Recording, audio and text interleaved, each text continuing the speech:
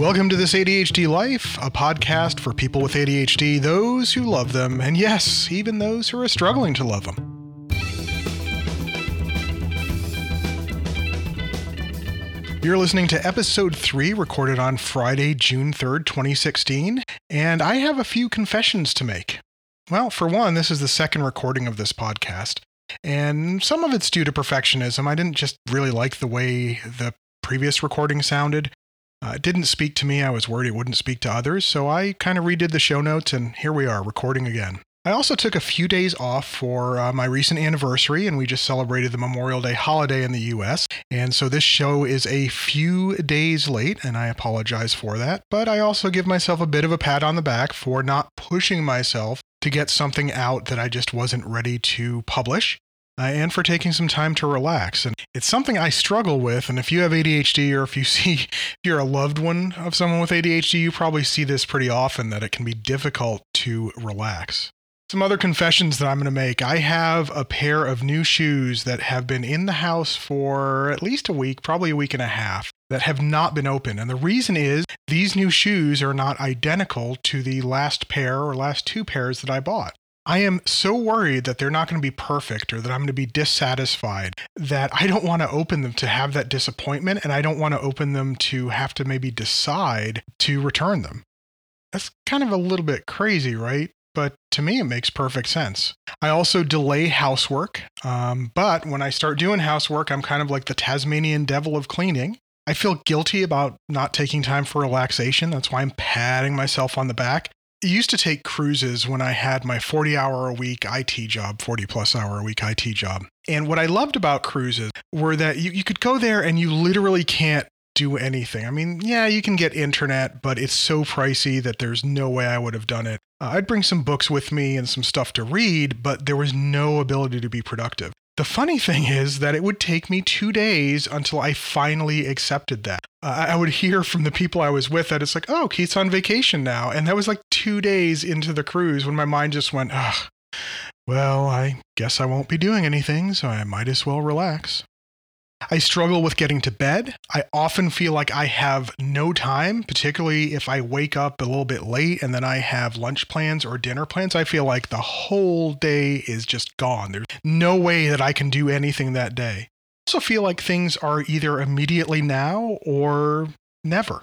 It's probably clear that small decisions paralyze me, and this happens even after purchase. I microplan, and some of that I'm going to address in next week's show, and it has to do with the time management philosophy that I've been trying to adapt since 2001. I'm sure there are many more, but this speaks to the topic that I'll be getting into later today, and that is executive function. Bit of follow-up from last week's show. I wanted to apologize for the broken link. I mentioned a way to get to show notes that I thought would be possible, but turns out it wasn't. So my mouth spoke before my mind actually acted and found out that I wasn't able to link exactly the way I wanted to. The easiest way to get show notes, as always, is just go to thisadhdlife.com. The most recent episode will be up on the homepage, and then you can dig through to other episodes if you want to see show notes or leave comments. I did receive a nice comment on the Facebook page, sort of validating last episode that ADHD can be seen as sort of shameful and isn't spoken about much. Particularly, apparently, this is true with parents who have ADHD children, that communications happen a lot in private rather than sort of on a public Facebook page. And it's a shame that happens, but at the same time, it was kind of validating to what I was speaking about last time. In my experience, ADHD is just not talked about. It's not something that people admit to. And it seems like that's really actually the case out in the general public as well. And in an area that I honestly don't have much expertise in dealing with children with ADHD. I don't have children myself. And as I've not started coaching, I haven't really started coaching ADHD children or their parents. But thank you for the comment on the Facebook page. And remember, you can find us at This ADHD Life on Facebook. As I mentioned today, I wanted to talk about another symptom of ADHD. We talked about perfectionism a little bit in episode 1. Today, I wanted to talk about executive function. And the funny thing is, I actually had a call with a parent a week or two ago who said, well, isn't ADHD just a disease of executive function? And it's like, no, there's many other components to it. But a lot of times, aside from the distractibility that we can tend to have, oh, look, squirrel, we have sort of been pigeonholed into executive function, that it's somehow that's the only thing that we're affected by. It involves getting ourselves to take action, and I think that's why sometimes the neurotypicals in our lives think that's all that ADHD affects. It's associated with getting stuff done, and because of that, I actually questioned my diagnosis for quite a while. You see, back in my 20s, I became an aficionado of time management methodologies, or really productivity methodologies, and I've probably read every major book that's out there, from How to Plan in a Franklin Planner up to Getting Things Done. And I was able to put systems in place based on the books that I read, and I kind of super geeked out, hyper focused into it. So I looked very productive to the outside world, and I probably was very productive. But ever since trying to follow a particular methodology, my productivity went down, and I've been trying to follow it perfectly. That is what we call a teaser for next episode, which will be coming out in a couple of weeks. The characteristics of executive function surround a few different areas. Time management, or really more managing of time, or a sense of time. I mean, obviously we can't manage time. We all get 24 hours a day, but it's difficult to have a sense of time. It's tough to know how long something's going to take to complete. It's tough to have a sense of the future and how something that I'm doing today might impact the future. And it pertains to not really learning from our experiences or our mistakes or even our successes. And I might argue even more our successes. It's what makes us not even realize we need to be on a diet because we want to live until the age of 70 or 80 or 90. It's kind of an all or nothing right now sense of time. If it's not happening right now, it's never going to happen. Or for me, sometimes it's, even though I have 2 years of a particular resource or to get something done, I still feel like it's actually 2 months from now or 2 days from now, or literally sometimes 2 minutes from now. I mentioned planning. That's breaking projects into steps, or sometimes breaking them into too many steps can be a way that this executive function is a little askew in the ADHD. Also prioritizing, choosing what's most important to us rather than what's most interesting to us. It's feeling kind of like all of our ideas are our children and we have to all treat them equally. And if you get rid of one, it's like, oh my goodness, what are we saying? Getting started. This is procrastination, right? And this really affects stuff for which we don't have a great deal of interest.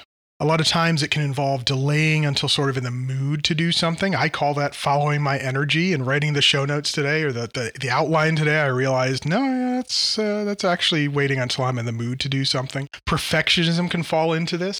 And this is what makes us not able to start the mundane. This is what makes me turn into the Tasmanian devil of cleaning, is I will put off a number of sort of routine tasks that the average homeowner would say should be done, every week. But I'll just put them all off until one time, completely wear myself out over the course of 3 or 4 hours, but they'll be done. That's because I don't like doing them. They're just mundane to me. Once we're started, sometimes we can get stuck, have a difficulty in following things to completion, particularly if we start to have interest in them and then they lose interest as we start doing it. You ever have a project that you started? Maybe you have a sweater that you're knitting and a couple months later it's still undone and it's like, oh, I don't really want to knit anymore. This is what forces us to not come back to tasks. If I can't complete it now, maybe it's not worth doing at all. And sometimes it's about not tracking what we've completed, failing to recognize the importance of even the smallest completion. If you think of like an hourglass, over the course of an hour, all of the sand moves from the top to the bottom. But if you sit there just watching it, it's going to seem like nothing is actually happening. Similarly with productivity, sometimes just completing the smallest of tasks, just buying the printer paper can help you maybe then print out the manual for the new software program that you then need to learn to further your career. I mentioned I have difficulty getting to sleep, and really what I mean by that is transitioning to sleep. I have a terrible time transitioning from evening fun time into get into the bed and relax and go to sleep time. And this is a symptom of executive function. It is not able to transition sometimes from one project to another. Sometimes it can be hyper-focused, but oftentimes it's kind of having that fear that if I don't complete something now, I'm going to get stuck and it's never going to get done. We can have problems transitioning, like I said, to sleep, to work, from mealtime to relax time. from relaxed time to chore time, from school time to homework time. I mean, this is transitions. This, I think, speaks to my inability to watch just one episode of a TV show. I love binge watching. Thank God for Hulu and Netflix, because I can actually watch an entire season or half a season. The problem is once I start binge watching, I then have a transition problem, transitioning from stopping after 10 episodes of Seinfeld into actually getting some decent sleep. Executive function also affects our working memory. This is what I was talking about, keeping a piece of paper with you at all times, being able to remember things kind of for the short term. Some of us have great memories long term, sort of like a bank vault, but we'll forget where our keys are, or we'll forget where we put our phone is. And I do that. I have a black iPhone with a black iPhone case, and I oftentimes put it on my black sofa, and I just have no idea where my iPhone went. This can also cause interruption to be painful, because we can maybe be trying to retain stuff in memory. As soon as someone interrupts us, it's just gone. It's like someone just shot static electricity into the computer and made it reboot. It's a painful thing. But the other thing is to realize that it's not just an ADHD thing, because we're not, as humans, designed for short-term storage. Long-term storage, yes. Short-term storage or RAM, absolutely not. I mentioned decision making at the top. This is another area that executive function affects me. This is sort of delaying decisions or making them based purely on emotion. I'm more a delayer than an emotional decider. A lot of times it's because there's no perfect option, and there's self-doubt when I'm not really an expert in a field, or I feel like a novice, that I'm somehow not making the right decision. I don't have enough information. And another thing is, a lot of times if we have too much time to make a decision, we have less ability to decide. If you give me 2 months to make a decision, I am going to prolong it to the last minute anyway, but I'll be thinking or ruminating about it a lot over that course of the 2 months. And that just doesn't help me at all. So sometimes I just need to have someone say, nope, you got to decide by Wednesday. That's it. The last area of executive function that I want to address is in emotional maturity or delayed maturity. A lot of people with ADHD, up until the time they're the age of 30, tend to be sort of 3 to 10 years behind their chronological age. And that varies depending on whether you're young or a teenager or a young adult. And believe it or not, the older you get, the more delayed in maturity you might actually be. I think this speaks to why I constantly feel 15 years younger than my physical age. Just 3 or 4 years ago, I would have said 20 years. So I think maybe my emotional maturity is finally catching up. But this actually is a huge thing that can help us in certain careers. Unfortunately, it also can make us less likely to stick up for ourselves or feel like we're worth sticking up for ourselves. It's not something I have a problem with necessarily, but the more that I talk to others with ADHD, the more that I realize this absolutely is sort of a common thing, that you're not going to send your food back even though it's horrible, or get the refund if you don't like the shoes. The good news is that there's a host of strengths that come along with some of these sort of deficiencies in executive function. We can be really good decision makers when we're the expert. We have great instincts. As a tech support person, I was sort of number one because I was able to just make these quick decisions, trust my instincts, and get stuff done and fixed.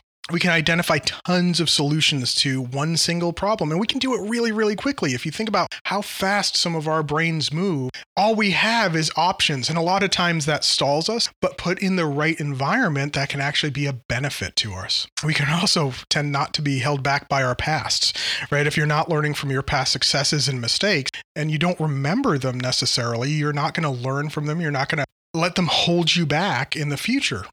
We can also be highly productive, almost singularly focused on the things that we really enjoy, the things that are really sparkly to us, or the things that are really interesting to us, can hold our focus for hours. And yeah, there's hyperfocus and there are negatives of hyperfocus, but there are some areas in which this can actually benefit us in careers and in school.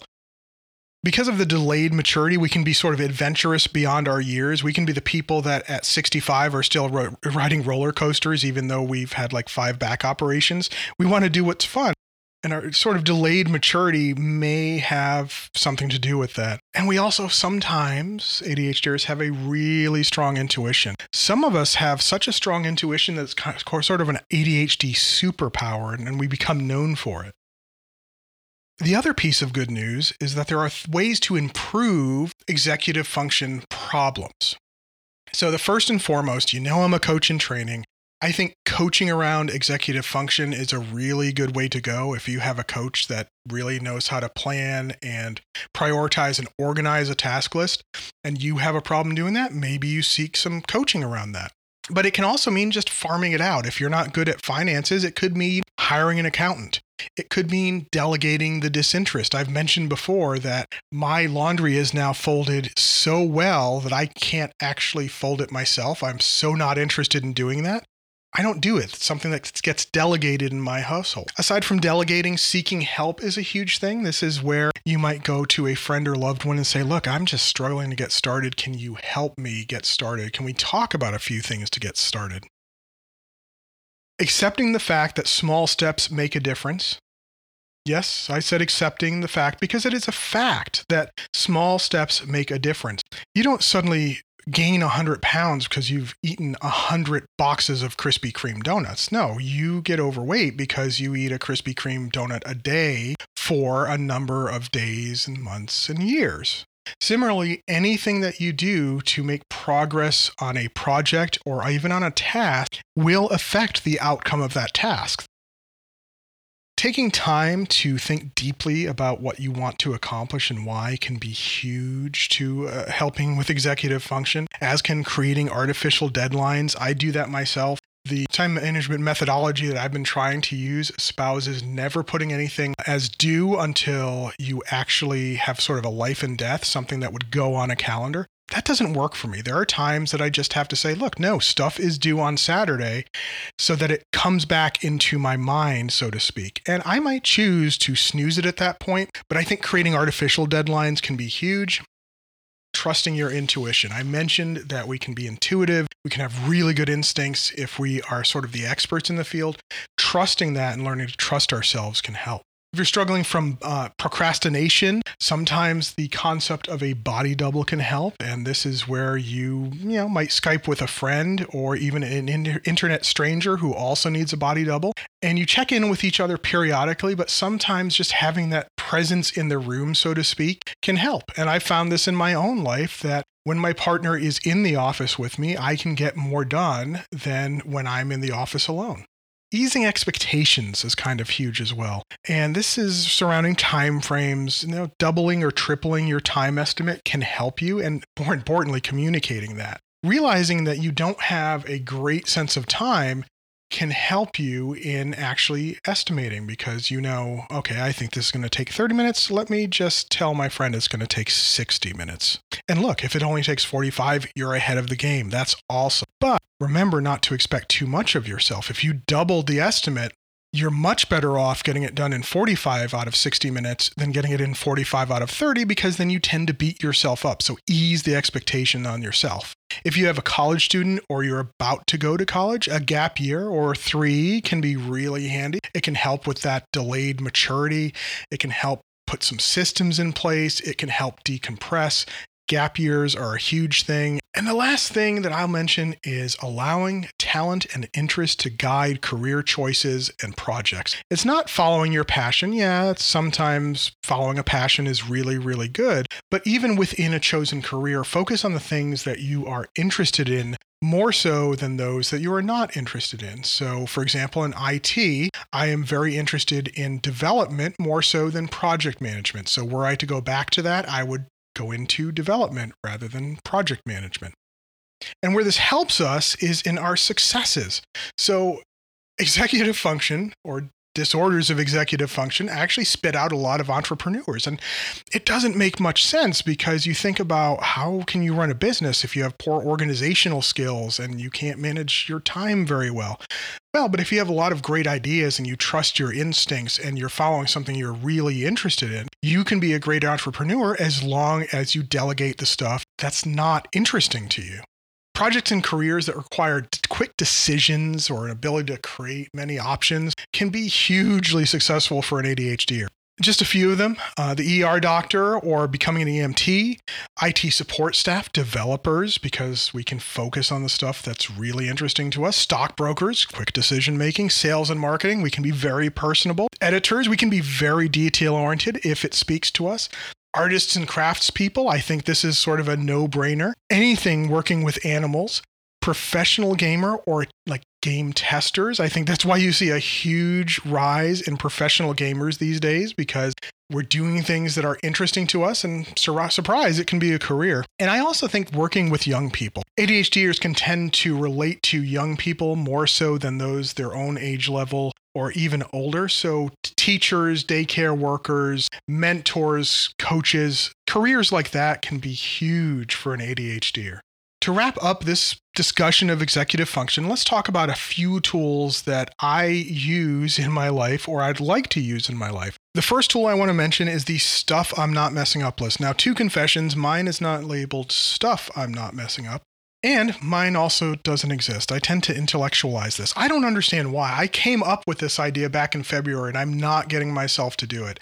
It's something I need to do. I really think there's a great benefit in doing this if you have ADHD or if you're a loved one of ADHD. This is a great thing for you to sit down with your ADHD loved one and just write down the stuff they're not messing up. It doesn't have to be about what they're doing well, but just stuff that's not being messed up. Like, I'm not messing up our family finances. I'm not spending impulsively. I'm actually taking a look at our accounts every week or two. I'm not messing up with our grocery shopping. I'm not messing up with my driving. I'm not messing up with any number of things. And it's funny, I'm sort of at a loss right now. And this speaks to the importance of the exercise of sitting down, taking some dedicated time, and really thinking about what you're not messing up. If I took 30 minutes, I'm sure I could make a list of 20 items. The point is that if we don't have a list like this, we can think and focus on only the stuff we're not doing well.